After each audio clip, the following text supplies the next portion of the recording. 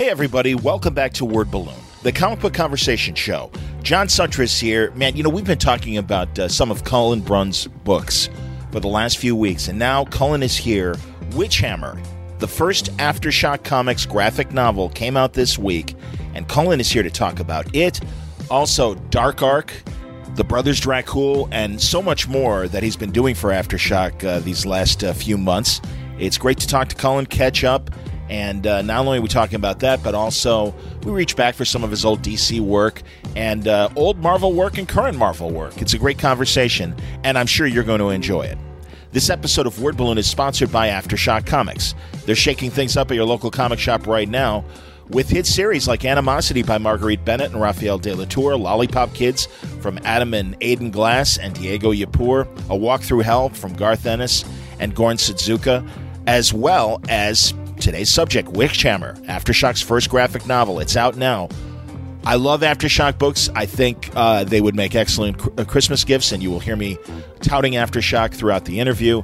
But I'll tell you, they do. They have great books with great creative teams, and you will find interesting stories that will either fit your needs for your Christmas list or if you're shopping for someone as well. But you don't have to take my word for it. You can check out full story descriptions, preview pages, and the diamond codes on these books to order through your local shop at AftershockComics.com. Word Balloon is also brought to you by the League of Word Balloon listeners via Patreon. Thank you, League, for your continued support. It means a lot. It keeps Word Balloon afloat and keeps me active and keeping the lights on and reaching out and doing new conversations with some amazing creators. If you want to subscribe to Word Balloon, you don't have to. It's free. But if you can afford it and think what I do here is interesting and you want to help promote the cause, you can subscribe to Word Balloon by going to patreon.com/wordballoon or clicking on the front page of the Patreon ad at wordballoon.com, and you will get to the portal to our Patreon page. Thank you very much for your support, League of Word Balloon listeners. All right, let's not waste any more time. Let's get into our conversation with Cullen Bunn about Witchhammer, The Brothers Dracul, and a whole lot more from his work at Aftershock Comics, also Marvel and DC talk as well, and even some Star Wars talk. I think you'll enjoy this conversation with Cullen Bunn on today's Word Balloon. Cullen Bunn, welcome back to Word Balloon. Great to talk to you, and excited to talk to you about all the current projects you got going on, man. Very cool stuff. Well, thank you. Thanks for having me. It's good to be here. Yeah, man. I don't know if we've ever done a one-on-one. I know I've done a couple of Marvel pressers with you in them, but yeah, long time coming, man.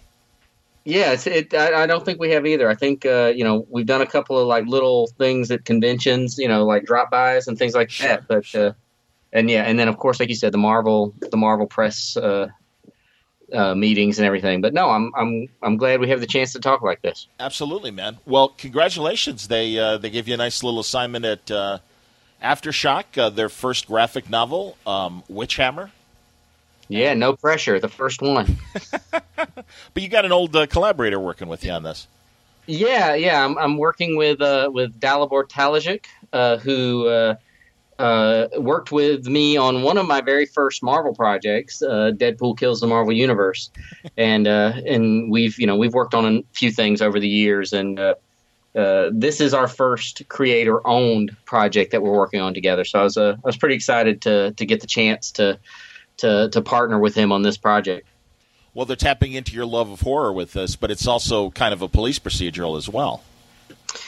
Yeah, it's a weird little book. It's it's definitely got a lot of horror trappings. It's got demonic worshiping and serial killers and things like that. But it's probably more of a police thriller with some supernatural trappings and supernatural twists to it. That's excellent. Now, was this something that you had in your back pocket, or like how did this happen in terms of it coming to Aftershock?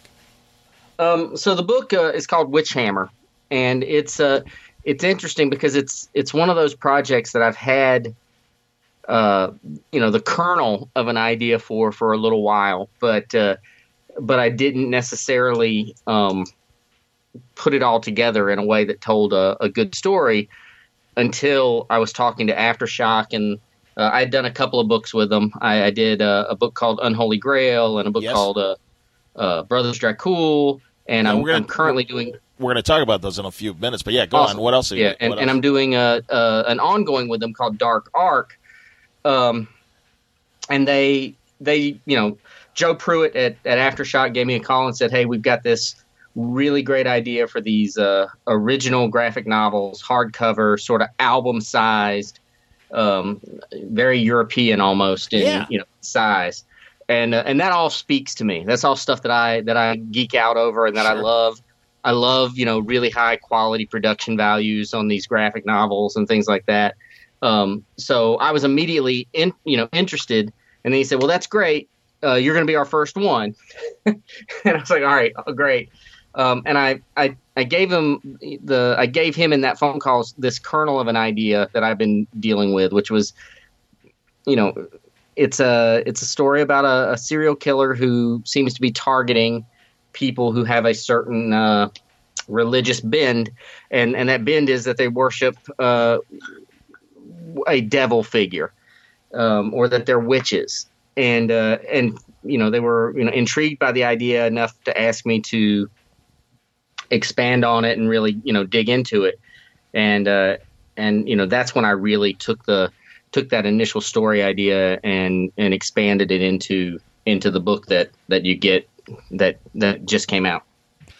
Tell me about the cops that are hunting this demon down. Yeah, I wanted to have sort of a traditional cop pairing. So we've got these two agents, Agents Frontenac and Agent Guinness, who have sort of a very different takes to their methodologies, but more than that, they're a different approach to faith in general. Agent Frontenac is a woman of faith, and that causes her it causes her to do some soul searching over the course of this story, as the victims, that the people that she is trying to protect and save, have very different belief systems than she does. Sure. And Agent Guinness, on the other hand, is a man who has no faith. He believes he believes religion of any kind is sort of a dodge and a dive, and he doesn't believe in anything.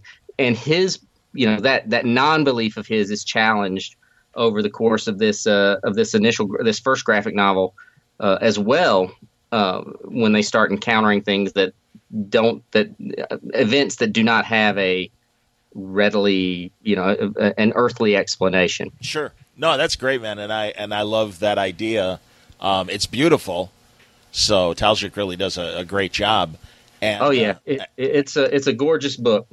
And also, as you say, it's like the intent is to do more. I mean, this is gonna be a series of graphic novels.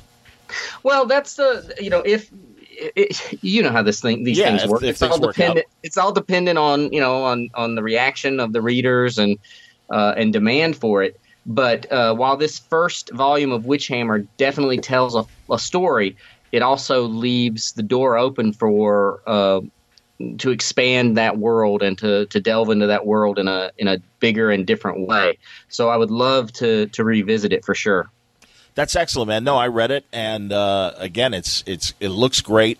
It reads fantastic, and it's a very cool cop horror procedural. And I'm always happy when genre splicing is going on, and they work well together. And I think a lot of people that like the classics, like Jim Corrigan and the Spectres, kind of chasing stuff down in a police way, and there's kind of almost an X-Files feel to it as well, with a Mulder and Scully non-believer and believer kind of relationship. No, they're a good team, and I think it's a really good procedural, man. I really enjoyed it.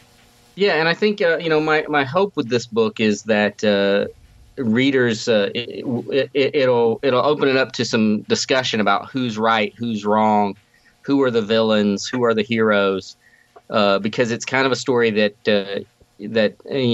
I'm trying to flip the switch several times in the course of this graphic novel. I want to flip the switch and see if we can change who people see as the as the villain, who people see as the hero. So I'm excited to see what people think about it. That's excellent, man, and it is already out as we're recording and putting this episode out. So, no, I think it's great, and I've been touting it as a good Christmas gift too, because it's a new original graphic novel that could be the opening of a new series. And I always think, Christmas time, it's hard to find something good for a comic reader that they aren't already getting from their pull list. Yeah, absolutely, and you don't have to. It's one of those books that if you've got a comic reader in the family, you have less of a chance that they pick this up since it just came out, and it's an easy jumping on point because it's the first book in the series, and it does make a great Christmas gift for sure. Yeah, man. No, it's beautiful, and it's like you said, a nice package. And full disclosure, as people know, listening to Word Balloon in the last few months, Aftershock is a Word Balloon sponsor. But I really do talk about the books that I really do like that Aftershock has been putting out, and including Witchhammer. I would say the same thing about Unholy Grail and Brothers Dracul, because they're two sides of the same coin in a way. Because I want you to describe Unholy Grail first. So Unholy Grail is a dark take on the Arthurian legends, and it's basically the concept is everything. It's a horror version of the King Arthur stories. Yeah. Every story, every myth from the Arthur legend, and there are dozens and dozens and dozens and dozens of them. Could be presented in this book, but if in being presented in this book would be a very twisted, evil version of that story. So yeah, it's definitely sort of a. I told Aftershock that I seem to be doing a lot of historical horror with them. It's true. And so that was the first thing I did with them. And is actually a book. I pulled up one of my old notebooks from like 26 years ago and had my first, in that notebook are lines I had written with the intent of telling the story of Unholy Grail. So it's it's something that's been brewing for me for a while. I just needed to find the publisher who was crazy enough to put that out. Understood. And then, as I said, the other side of the coin, the Brothers Dracul, which is like the Ottoman Empire, Game of Thrones, mixed in with the Dracula legend. Yeah, it's again, it's sort of a historical horror story because it's even more based on history rather than the King Arthur myths. Yeah, this is the story of Vlad and his brother Radu, and history's a little sketchy on some of their lives. But the one thing that we do know is that they were taken hostage and held prisoner by the Ottoman Empire for a time. What we don't know, or what history hasn't told us, is that during that time they were trained as vampire hunters. So it's the story of Vlad Tepes and Radu, his younger brother, going out fighting vampires, and it's a really sort of balls to the wall, bloody horror story with that conceit. Well, we know where it's going, but this is the journey of Vlad to his ultimate fate. Yeah, and we even the series starts with us seeing Vlad as Vlad the Impaler, who killed thousands and thousands of people in the most horrific ways. But this is how he got there, and it is tied in with vampire legends because, hey, it's Vlad Tepes. He's very very ingrained with vampire legendary. Was Radu really part of the legend as well? Radu was his brother. Yeah. Wow. Radu was a historical figure, very handsome young man, according to legend. That he was known as Radu the Handsome, and but yeah, he was a real guy. Well, and these are kind of again like Unholy Grail, although Unholy Grail, as you say, is a little darker. This has a lot of adventure, and again, you see Vlad at times as a hero as he's going through his path, and again, you find the catalyst. I don't want to give it away. But I think why he changes. He's presented here as a tragic villain for sure, and definitely starts out as the hero. It's great, man. No, that really caught my eye, and I really enjoyed the volumes that I've read of that. How many volumes of Unholy Grail? There were 5 issues. So okay, so one collection. It's one trade paperback, and we've talked about going back to it and doing more with it. But for now, it's just the one volume, and that's the nice thing about Unholy Grail is that the legends are presented in such a way that I can tell this story out of a linear order. In fact, the first volume is told there are several stories presented outside of a linear order, and we could go back and tell more and more. And Brothers Dracul, there's one volume has come out, and we set it up to enter a new arc if we decide we want to. I hope you do, man, because I've enjoyed the issues that I read, and I think there's obviously room for both of those series. No, it's great, man. Honestly, I enjoy both of them. I think they're terrific. Now, what's the other run that you're doing with Aftershock? Is it Dark Arc? Dark Arc is the ongoing series. We're in our 3rd arc right now, and Dark Arc is a pretty simple idea, and it's one that I never in a million years thought a publisher would pick up and go for. And Aftershock was crazy enough to go for it, and the reaction to it's been great. But Dark Arc it's set during the time of the biblical flood. And we all know the story of Noah's Ark. Noah gathered animals and took them, on an ark to sail to, the world that would come after the floodwaters receded. But what we didn't know is that there was a second ark. And on that ark were all the monsters and the vampires and the werewolves and the minotaurs and the dragons. Every horrible, monstrous creature was loaded onto a second ark and is at sea at the same time. And as you can imagine, that kind of the inhabitants of that vessel offer a number of major problems and complications. And it's like I said, we're in our 3rd arc, no pun intended, our 3rd arc of the series right now. Who's the Noah of this series?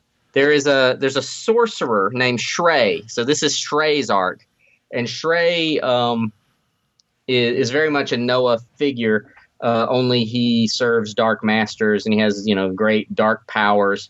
But he also has a family that he wants to save from the flood. He has a wife and daughters and sons that he wants to make sure survive once the floodwaters recede. So they are his motivation for taking this task, and he's a guy that was not a good man in life. He definitely, you got to think this is a world that the Lord decided needed to drown. So it wasn't a great world anyway, and he probably should have drowned, but he's trying to be a better man now. He just happens to be surrounded by monsters. Like you said, man, historical horror. This is very interesting. Yeah, I always think, what if this was all taking place in the same world, and I could have some sort of crossover event, with all these different absolutely these different stories. But who knows? That's very funny, and you could even drop hints into Witchhammer, which is obviously the modern world. Right, yeah, but all maybe ties artifacts together. or anything that might tie back to one of these things. No, I think that's great, man. That's a cool little Bunn universe you got going over at Aftershock. That's really cool. Yeah, they've been really great to work with. They're they're open to working on a lot of fun projects and things that stories that a lot of publishers might not jump on, and they're willing to take a chance on some things, and it means a lot to me, and it's fun in terms of the kind of stories I get to develop. Absolutely, and again, I think you're working with great artists on all the books. I didn't ask earlier, but tell us who drew Unholy Grail, who drew Brothers Dracul, and who drew the Dark Arc. So Unholy Grail and Brothers Dracul were both drawn by an artist named Mirko Kolak. I know that name. Why do I know that name?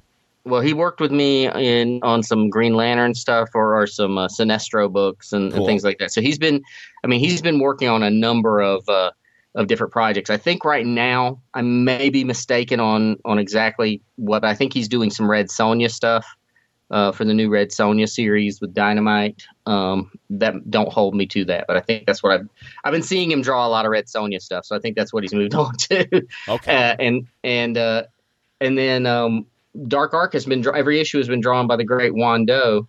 Oh, sure. And and he's just having a blast drawing all these crazy monsters and designing all these wild creatures that are on board this ship. Very cool, man. No, that's terrific. No, it's like I said. I think you got a nice little corner of Aftershock right now, the Bunn horror universe. So that's excellent. Very, very cool. And again, I think any of these would be great Christmas gifts. So people should consider them. Absolutely, they absolutely. They're a lot of fun. And your local comic shop has them, so or should have them. Well, and as I say, we've got the diamond codes over at AftershockComics.com. That's right. So people can check out the preview pages and everything. This is good. I haven't talked to an Aftershock creator in a while, and it's a good way to kind of point out, as I do in the middle commercial as well, that you can get nice little samples over at the website and figure out exactly what it is and see if it's to your taste or to the person that you're trying to buy a Christmas gift for. Too. Yeah, I think in some cases they have full issues and things like that posted so you can read big chunks of these stories to see if it appeals to you. Very cool. That's awesome, man. No, I'm glad you're with them. I'm glad they're recognizing what you bring to the table, and that's cool. And again, it would you say? I mean, you've done your fair share of superhero books, but would you say that do you enjoy doing more of the horror genre stuff rather than straight up superhero?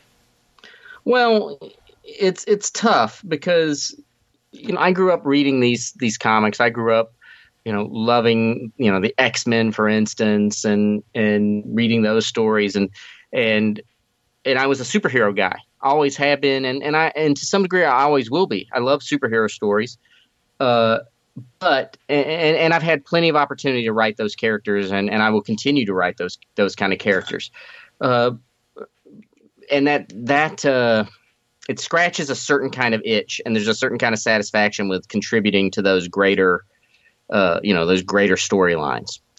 It's a very different kind of a feeling when you write your own, create your own stuff.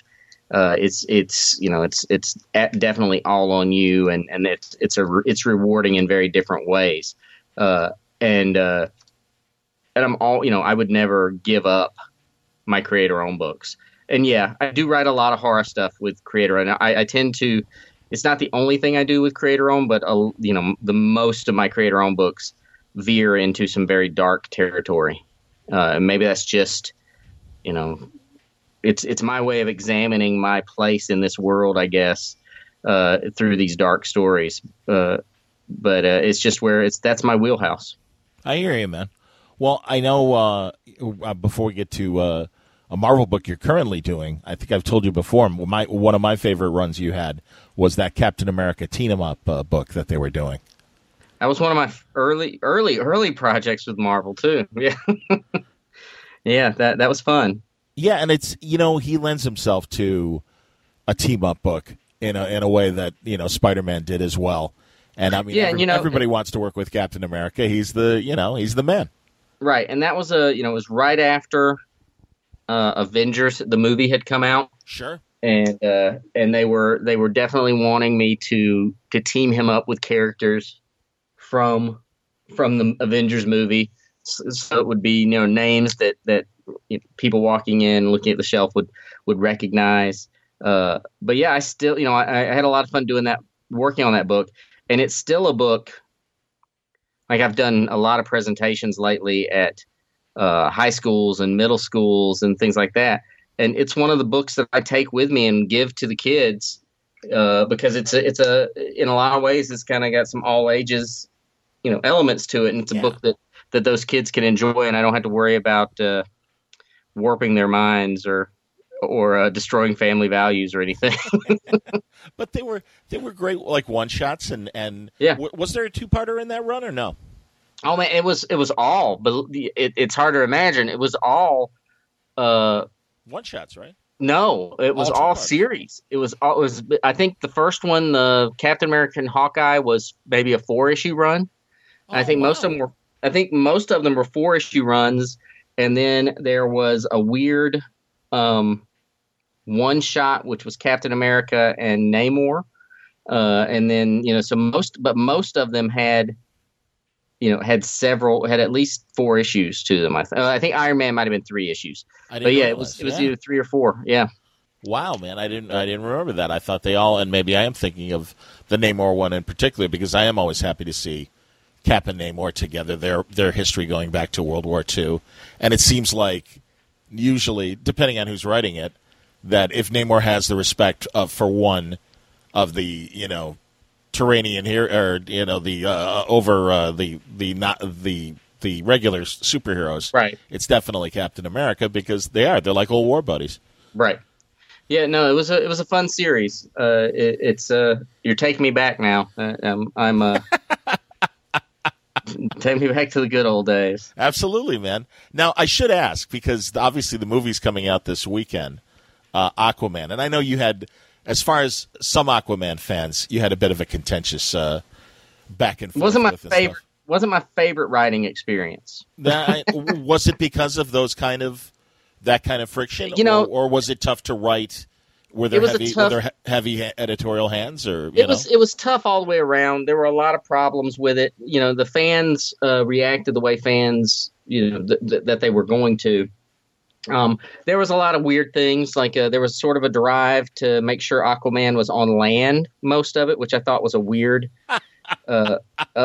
note. And I probably, thinking back, I should have pushed back on some of those notes a little bit, and it probably would have made for a better series. But there were some notes that I probably should have pushed back a little bit. There were some changing landscapes and changing directions for characters that caused some issues. And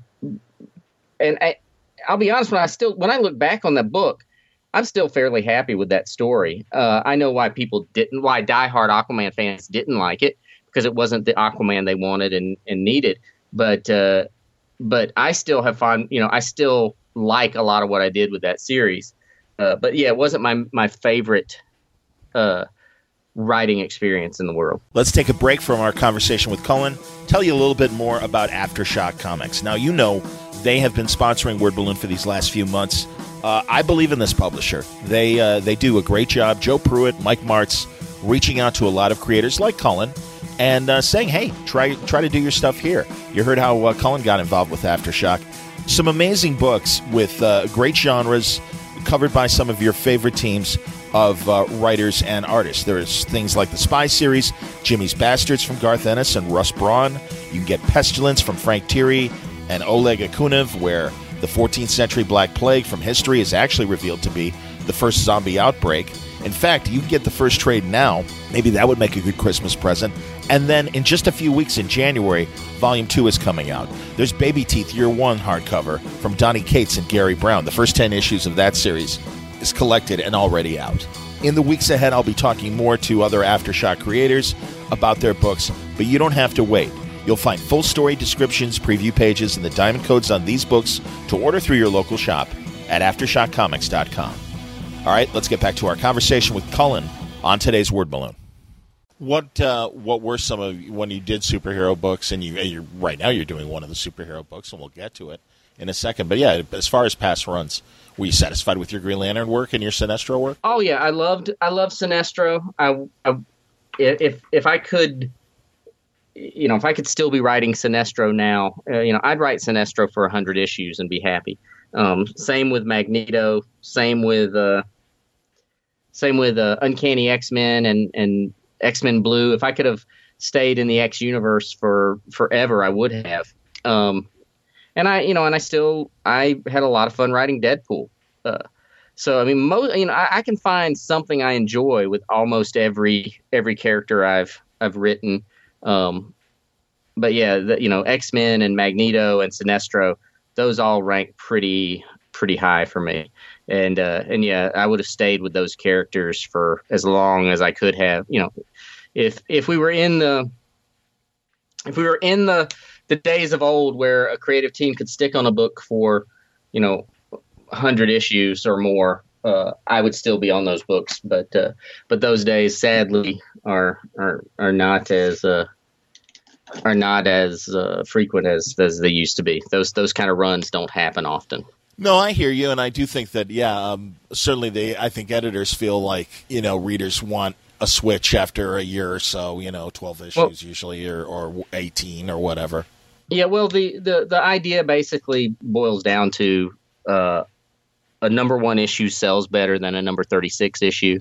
Sure. And a new number 1 issue seems newer when the creative team changes. And that's just the way marketing approaches the books. I don't like it personally, but I understand it. It's not what I like to see, but I understand why marketing teams like it that way. Is the door open at DC? And do you have an interest ever going back to DC and running? Oh yeah, I still talk to them, quite a bit. It's just a matter of finding things that work with my schedule and work with, fit into the schedule they have. I did, maybe a couple of months ago, I did an issue of I did a Suicide Squad annual for them. So I'm still out there and working with them when I can. And if I were to find the right project, I would love to work with them again. I'm at a point now, a few years ago, if someone offers me whatever project it is, I would have taken it because I wanted to, get my name out there and get books. But now it's more important to me to find the right project and a book that, there are some books I shouldn't be writing. I need to accept that. And even if I want to write them, there are some books that are better suited to other creators. And when those, sometimes you get offered a project and you need to, and the best thing to do is just turn it down for the sake of the greater good. And that's where I am now. I only want to do books that I think I can really, really nail and that represent this amorphous brand that I'm trying to build. That's cool. I'd love to see you do things with like Shadow Pact or something like that as far as DC Shadow goes. Pact. Yes. Now, Shadow Pact's a book that I'd fall all over myself to write. I think it's in your wheelhouse, man. Absolutely. Yeah, all those characters. Shadow Pact is one that I love. It's funny because most editors at DC don't remember these characters. They're oh my gosh, now I can't even, I'm losing track of the title in my head. It was a rock band full of horror of monsters with Scream Queen and all these other monsters. It came out in the 90s. I don't remember that book. Oh wow! All right, there you go. Yeah, 90s book. Okay. It's a book. I even took my single issues because it's never been collected by DC. I took my single issues and went and had them bound in hardcover. Good for you. That's great, man. Yeah. Oh, I love Scare Tactics. Yeah, I couldn't remember the title for a second. But yeah, there are characters like that even the editors at DC, they say, if you had a dream project, what would it be? And I typically go to Swamp Thing and Hellblazer and Scare Tactics. That's cool. And they say, what? We don't know that one. For me, my favorite DC forgotten horror book, and it was an anthology, was Wasteland. Oh, I'd forgotten Wasteland, but yeah. You know what I'm talking about? I'd forgotten that was a DC book. Yeah. I about a month ago, right before Thanksgiving, I had dinner with Mike Gold. Sure. He was the editor of it, and that was John Ostrander and also the great Del Close, one of the great comedy minds of Chicago. And Del was just a crazy off-the-wall guy that lived life to the fullest. And when he died, he wanted to promise that his skull would be used by Steppenwolf Theater. And whenever they have a production that calls for a skull, they use Del's. And Del winds up in the playbill. Well, yeah. Well, there you go. So he's still acting. He's giving himself some longevity in the theater world. Absolutely. And for people who don't know, he was the accountant in The Untouchables, and he's also one of the teachers in Ferris Bueller. And he's just it's a throwaway, like only one scene, but you love him because he's lecturing in a very weird way, and he's like, "In what way?" I mean, that's what everyone just remembers. The delivery. You remember him, yeah. And he was, he was a great comedy mentor to, from Bill Murray to Jon Favreau. I mean, a very interesting group of comedians, and Vince Vaughn, all learned under Del. And he just Wasteland was so amazing. And I as I was having dinner with Mike, I'm like, why doesn't DC put this thing out? Because all the top artists worked on it, on the various stories, and they were really cool, creepy stories. And a lot of them were from Del's imagination, and John would help him flesh them out and stuff. But it really was such a distinct series, and really, I would say right alongside Suicide Squad, just really great stuff where, it's funny because, again, I love John, and I always want to know how well he's doing, because he's had some issues with his eyes in the last couple of years. But I just think, man, he was such a strong force at DC in the 80s. And I'm glad when they would let him do like the newer Suicide Squad, issues and arcs in the last few years around the time of the movie. Well, I'm glad you mentioned that to me, because I'm going to add that to my want list, because I remember them, but I don't think I read all the issues. I seem to remember it only lasting a few issues, and I guess it ran for a couple of years, maybe. It might have been bi-monthly or something, but I know I don't think it made it to like 20 issues, and maybe it did. But I'm gonna look it up now, and that's going on my list of things I want to collect because I have fond memories. I had forgotten. Seriously, for some reason it just didn't dawn on me that was a DC book. But no, I'm glad you reminded me. Sure, man. It was very Vertigo before Vertigo, and really several years before Vertigo was up and running and everything too. Yeah, I know. I'm a huge fan, and like I said, no, John. I really like John a lot as a guy, and I really like John as a writer. And he did an amazing job for Dark Horse, and when Dark Horse had the Star Wars stuff, and was writing incredible Star Wars stories in the 90s and right up through the mid-2000s until Marvel retook over the Star Wars stuff. Have you done any Star Wars stuff? Yeah, I've done. I did a 5-issue Darth Maul limited series. Cool. And I've done an annual of the main Star Wars book, and I'm stuff I can't mention, but I'm working on some other stuff for Star Wars right now. That's excellent, man. No, honestly, again, taking nothing away from the Dark Horse stuff, because it really was top shelf storytelling, both the artists and the writers. But it is fun to have that Marvel has it back, and I know they've put strong teams on there, man. And again, top writers and top artists, and it doesn't surprise me that you've done a Darth Maul story, and I look forward to whatever you got coming up in the future. But in the meantime, you got a cool current Marvel team now, and it's the Asgardians of the Galaxy, and I love it. It was such a great play on words. It's like, oh my God, why hadn't anyone thought of this before? That's fantastic. Yeah, so, and good timing too, because they're really leaning into the humor of the Guardians of the Galaxy. So tell me about the Asgardians of the Galaxy 4 issues. Yeah, and this is a book that I pitched to Marvel in 2015. I sent them a pitch and said, and it was very high level, but I said, wait for it, Asgardians of the Galaxy. And, I pitched them a team and a couple of, initial, story arcs and things like that. And there was interest. They liked the title. And I heard from at the time, they didn't want it. It just wasn't the right time. And I'd even heard from people who were in the offices at Marvel. They would, months and months and years later, and they would say, "Hey, do you know that they've still got Asgardians of the Galaxy listed on the bulletin board as a book they want to do?" And I kept telling, whenever someone would tell me that, I'd say, "Well, I hope they remember I pitched it."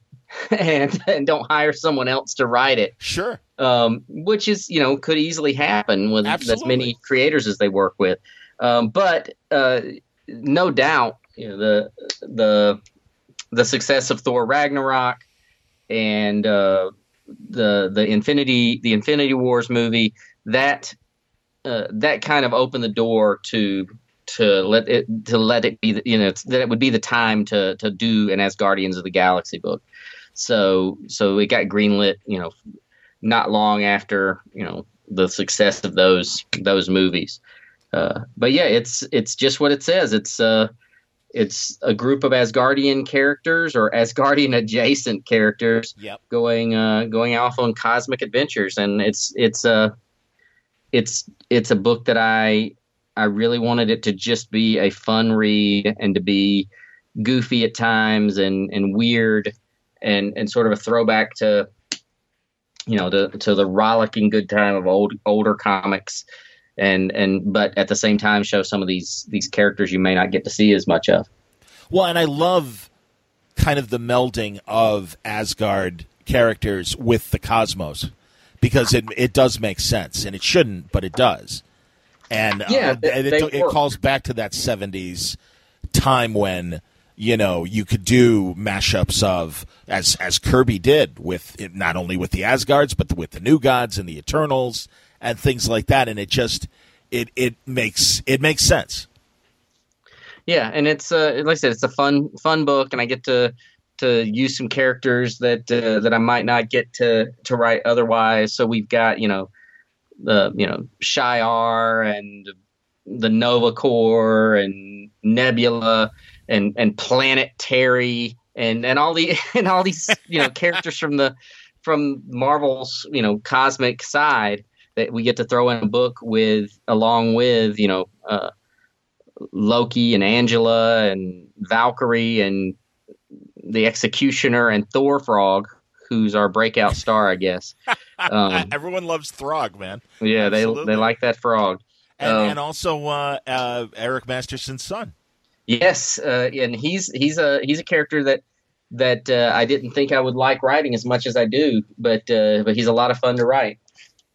Yeah, he reminds me of James Robinson's Starman, as a guy who's trying to live up to the legacy, but can't help being the modern guy that he is too. Yeah, he's young and he's kind of a dope, and but he does have this legacy, and he has this power, and he's just trying. This is in a lot of ways, this is his side of this story is learning to become a hero and to live up to that legacy. No, that's cool, man. And I picked up the last issue with the Nova Corps showing up, and that's why, yeah, man. It's it really, I as a little kid, it really was fun seeing science fiction and mythology rub up against each other. And I've had these conversations with Oming as well. We were both big Eric von Daniken fans, Chariots of the Gods. Oh yeah, I have read those books many times. Absolutely, man. And although I got to say, at first I really appreciated Ancient Aliens, but it almost feels like they're kind of covering the same territory over and over again. I don't know. Well, yeah, they're going. They may have gone to that well a few too many times. But yeah, I know I loved that stuff as a kid, and again, I and really a lot of Marvel Black and White touched on a lot of that stuff too. Epic Illustrated and some of the whatever the magazine was, I have it. The first appearance of Star-Lord was one of those Marvel Black and Whites. It was like a Marvel premiere or something, wasn't it? Something like that. Yeah. Yeah. No, and like I said, this is a book, and the issue you just picked up has one of my favorite panels of any comic that I've ever written for Marvel, and it's drawn by Matteo Lally, who I've worked with numerous times at Marvel on Deadpool books and things like that, and he's really just doing some amazing stuff. But there's a panel with Throg leaves his hammer behind on the Shi'ar homeworld, and Gladiator, the Magistrix of the Shi'ar world, who is arguably, he's basically Marvel's Superman. He's one of the strongest characters on, in the Marvel universe. And there's a panel, just one panel of him trying to pick up this tiny little hammer, and he can't do it. He's straining, he's giving it all, he's digging in, and it's just the greatest. It's such a fun panel. I would paint that on the side of a van because That's awesome, man. That's fantastic. And I mean, how's the run going? It's good. Yeah, I think the reaction's been pretty positive, and we're getting ready. Marvel's got their War of the Realms event coming up, and obviously, an Asgardian book is going to connect to that as well. So we've got some War of the Realms connections coming up, and in some future issues. That's excellent. Anything on the horizon that has been announced that you can talk about? Not with Marvel. And anybody. I think there's another book that hasn't come out that I'm doing a book with Archie called Blossoms 666.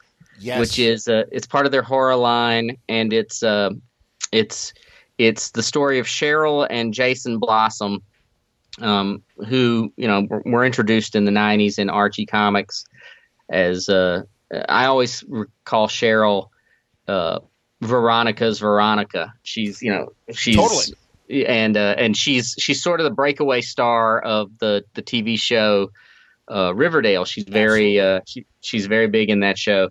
But in this comic, we reveal that the Blossom family knows that they are going to give birth to the Antichrist, and Cheryl and Jason both believe that they are that person. Only one of them is the Antichrist, and they're kind of having a competition with each other, doing awful things to the kids of Riverdale to prove who is worthy of the Antichrist title. That's hilarious, man. I just talked to Victor Gorlick over at Archie, and he's very happy with the horror books and how well they're doing, and certainly Sabrina on Netflix has been a nice book. And, we're a nice show. And certainly Riverdale. God, I'm very happy for all of them. I love the Archie characters. And it's been really cool seeing, I mean, it's starting with Life with Archie, which certainly wasn't a horror book. But I just love that they've, kind of stretched what you can do with Archie. And then, certainly what they've done with the TV shows. But yeah, man, I mean, God, all the comic books have been amazing as far as the horror Archie comic books. And yeah, I'm all for Blossom 666. That's fantastic. Wow. Yeah, it's I think it's going to be a fun book. It's with art by Laura Braga, who is just awesome. And I mean, they just released some preview pages of it this week, so you can see what it's going to look like. I mean, it's just it's a pretty book, and it is funny, but it's absolutely a very dark. It's a very dark book. So it's some dark humor in this title because, like I said, Jason and Cheryl are really awful to the kids of Riverdale, and they have a lot of fun being awful to them. So, no, it's a good opportunity, exactly, for putting them through the flaming hoops and everything. Right. I think that's terrific. That's great, man. Hilarious. Well, and again, like you said, Cheryl herself is like, she's like if Mary Jane were just a little more mean. Yeah, mean, basically. Yeah. And it really was like, whoa, there's the redhead. And it's like, yeah, it's about time. And I do remember when she debuted and everything, and it was like, wow, who's that girl? And it's like, that's exactly what Archie needed. Yeah, and it was back when she first appeared, it was shaking up the line to some degree to have her appear. And then that's something that I think Archie's been good at doing, is shaking up the line, and that's what this. Like you said, you mentioned Life with Archie, but yeah, then definitely the horror books have just it's shown them that you can do almost anything with these characters, really. And the hallmark of a great comic book, that you can stretch it and do it in various genres. I was just talking to Tom King last night, and I was saying about the Mort Weisinger Superman era, and people point at that, oh, isn't that goofy? And it's like, you got to go contextually of the times, and they were kind of still suffering through the comics code, and so you really couldn't show Superman destroying that much. So it's like, all right, what can you do? So, well, all right, big, giant atomic insects were all over the movies back then. So let's have red kryptonite turn, Superman into an ant head, and things like, crazy stuff like that. And or even as silly, but again, because it was part of pop culture, there's Pat Boone in a Superman comic. There's Alan Funt and Candid Camera, a very popular 50s and 60s TV show in a Superman comic. And yeah, that was kind of the role, was to show that, Superman was part of, just contemporary with its era. But again, I think it showed the strengths of what you can do with Superman, and also a lot of the other great superhero characters that, you can just, they're kind of indestructible. You can take them into really crazy directions. And the real good ones are resilient, and Archie's universe is certainly like that as well. I love Archie 1941. That's totally the other opposite end of the spectrum. It's a tremendous drama. Yeah, and it's I think, look, I love, obviously I'm a fan of dark, scary horror comics, but I also am a firm believer that we take comic books too seriously sometimes, and that that doesn't help us. It doesn't help anybody. It kind of stifles creative freedom, and you're cutting out a lot of great stuff if you're too diehard and take it too seriously. You have to be able to take some chances and do some things you might not expect in these books, Archie and otherwise. No, 100%, man, and also too, the 5-issue arc that a story might start out a certain way. And people are complaining about issue 1 and 2, and like, well, that's not how he acts or she acts. Right. It's like, well, it's the early chapters, man. Like, let this writer get home with his story and then talk about it. And also, by the way, fine, that maybe it's a story you don't like. Okay, fine, come back in 6 months. I don't know. Look, I'm never offended. It's interesting because when I was a diehard, reader and collector in my youth, before I was ever creating comics, I was absolutely a continuity. Everything had to be in continuity, and I had to know where everything fit inside the story, and where this issue of Doctor Strange tied into this issue of Spider-Man, and I wanted to know all those things. And to some degree, you never shake that. I still have hints of that pop up, but I think people nowadays are defining their own continuity. I'll talk to a reader who says, "Oh yeah, I love Batman. I don't read this Batman title, and none of that exists to me. But this Batman title is what I like." And I was like, okay, so basically now you're just defining your own continuity. And I hear, you think about the Star Wars movies, and people say there's a way to watch, you can watch them in different orders and get different things out of them, and believe certain, cancel certain movies out of the continuity of the films. And that's great. You know what? If that's what brings you enjoyment, and that's what makes comic books enjoyable to you, more power to you. It baffles me to some degree. It's interesting to me, but whatever. I'm all for people reading comics and enjoying comics in whatever way works for them. I do, absolutely, man. Now you mentioned Star Wars and the Star Wars films. I liked Solo. I don't understand the hate. I didn't think it was a perfect movie, but I also didn't think it was a bad movie. I found. I have no problem with Solo at all. Yeah. I think it was a fun movie. I heard that I stay away from a lot of that stuff, like the online hate and the ranting. I just don't have the energy for it. Well, so we're adult men. No offense to those who hate that strongly. That might also be adult men or women. But it's like, I understand. It's like, hey, it's just supposed to be entertainment. I don't know. Yeah, but I enjoyed Solo just fine. And I was as a kid, I was the biggest Star Wars fan there has ever been. And I was not a huge fan of the prequel movies when they came out, because it wasn't made for me.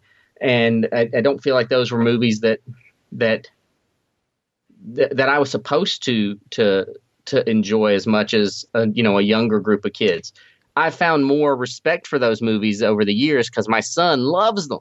And, I watch him and I'm like, okay, he loves these movies.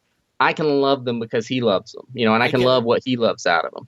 Yep. And then, this new batch of movies, I think they're fun. And I think some are better than others, but I thought Solo was a great movie. I have no problem with Solo. Yeah, I was talking about Ron Howard, I forget with who the other, in the last couple of weeks. And it's like, yeah, man, it's like, he did fine. I'm like, Solo was good. Oh, yeah. And also, pretty hard job to come in mid-production and try and, take it over and, reshoot about 75% of the movie or so. And I'm like, looked great to me. Thought it was a very entertaining story. So, yeah. No, I enjoyed it. Yeah, I don't know. And yeah, yeah, you I mentioned agree with you. Aquaman earlier, and I'm gonna go. I've already bought my tickets, so I bought tickets a little while ago. So I'm gonna go take the family to see Aquaman over the weekend. So Excellent. I'm rooting for it, and I certainly want it to be great. And I like Momoa a lot. I think I've liked that guy since Stargate Atlantis. yeah, When he I was may on be that show. wrong, but I think it's going to do very, very well. I think it's going to be a big one. I hope so, and yeah, I mean, and truly, I mean, there've been missteps with the DC movie universe, but I'm always rooting for them. And I'll tell you another thing. I got to tell you, Titans, the TV show. I saw that trailer, and I'm like, I don't know, fuck Batman, what the hell's going on? but honestly, I've watched every episode, and there's still one to go as we're recording, and I'm like, I like this. And of course, the Titans are very different than the way that they're depicted in the comics, but I do like it. And God, those standalone episodes with the Doom Patrol and the Hawk and Dove episodes are amazing. I haven't watched any of them yet, but the Doom Patrol stuff is the one that would. And I was a huge Titans fan as a kid too. I just haven't. I haven't watched a whole lot of any of the streaming stuff. Of the streaming stuff. Just because there's so much TV and so many movies right now, it's hard to make time for everything. Oh yeah, but seeing the Doom Patrol stuff has really it's got me interested in checking it out for sure. I mean, and I know that the episode is kind of a backdoor pilot, and they are moving forward with the Doom Patrol series. It's exactly what you want it to be, and awesome. It's very faithful to the comic in the best possible ways. Sure. So yeah, no, I enjoyed it immensely. So excellent. Well, Cole, I wish you continued success. I think you're doing a great job, and I'm glad you're telling your stories at places that appreciate the kind of work that you do. Your Aftershock books and what's going on at Marvel, both with Star Wars and, of course, the Asgardians of the Galaxy. And I'm glad that Archie got wise and got you for Blossom 666. That sounds fantastic. Well, thank you. I really appreciate it, man.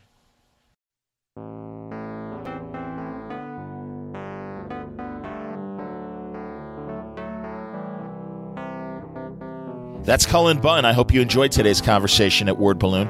It was all brought to you by the League of Word Balloon listeners. To subscribe to Word Balloon, you can do it via Patreon. Go to our Patreon ad on our front page of wordballoon.com, or you can go directly to our Patreon page by typing in patreon.com/wordballoon. Thanks a lot for your support, League of Word Balloon listeners. Again, Word Balloon is brought to you by Aftershock Comics that are shaking things up at your local comic shop right now. Incredible series, things like Donny Cates and Gary Brown's Baby Teeth Year One hardcover that came out this year. There's also great books like my buddy Paul Jenkins has his fantastic series Beyonders. There's also Animosity from Marguerite Bennett and Raphael de la Tour, and Lollipop Kids from Adam and Aiden Glass and Diego Yapur, A Walk Through Hell from Garth Ennis and Goran Suzuka. Great creators that have come to Aftershock to tell very distinct stories and not have to worry about continuity, but just telling great stuff where anything can happen. And I think, Cully's Witchhammer book, the first graphic novel that Aftershock has put out, is a classic example of that. Don't take my word for it. You're going to find great books from Aftershock at their website with full story descriptions, preview art, and also the diamond codes to order your books at AftershockComics.com. Thanks again for listening. Great stuff coming up from Word Balloon in the days ahead. I know that it's the holiday season and a lot of podcasts. It kind of fascinates me. A lot of them are like, yeah, this is our last show for the year. And, it's like December 10th or whatever. Not a Word Balloon, man. I mean, we take you right to New Year's Eve, and we'll be there the first week of 2019 with new shows as well. I know guests are busy, and I've been banking a lot of interviews these last couple days and weeks to ensure that you're covered through the holidays. I know everyone is traveling. I got a great plan for pre-Christmas weekend for a great show to release and give you something cool to listen to on the way for your holiday travel, and on the way back, more interesting interviews, tremendous conversations, first-time discussions. Old friends have come back as well, and I can't wait to share it with you to close out 2018 and usher in 2019 as well. Another great year for Word Balloon, man, and it's a lot of it has to do with your support by listening, telling people about Word Balloon. The audience continues to grow, and all I can do is have these great conversations and present them to you every few days right here at wordballoon.com. So until next time, thanks for listening. Word Balloon is a copyright feature of Shaky Productions, copyright 2018.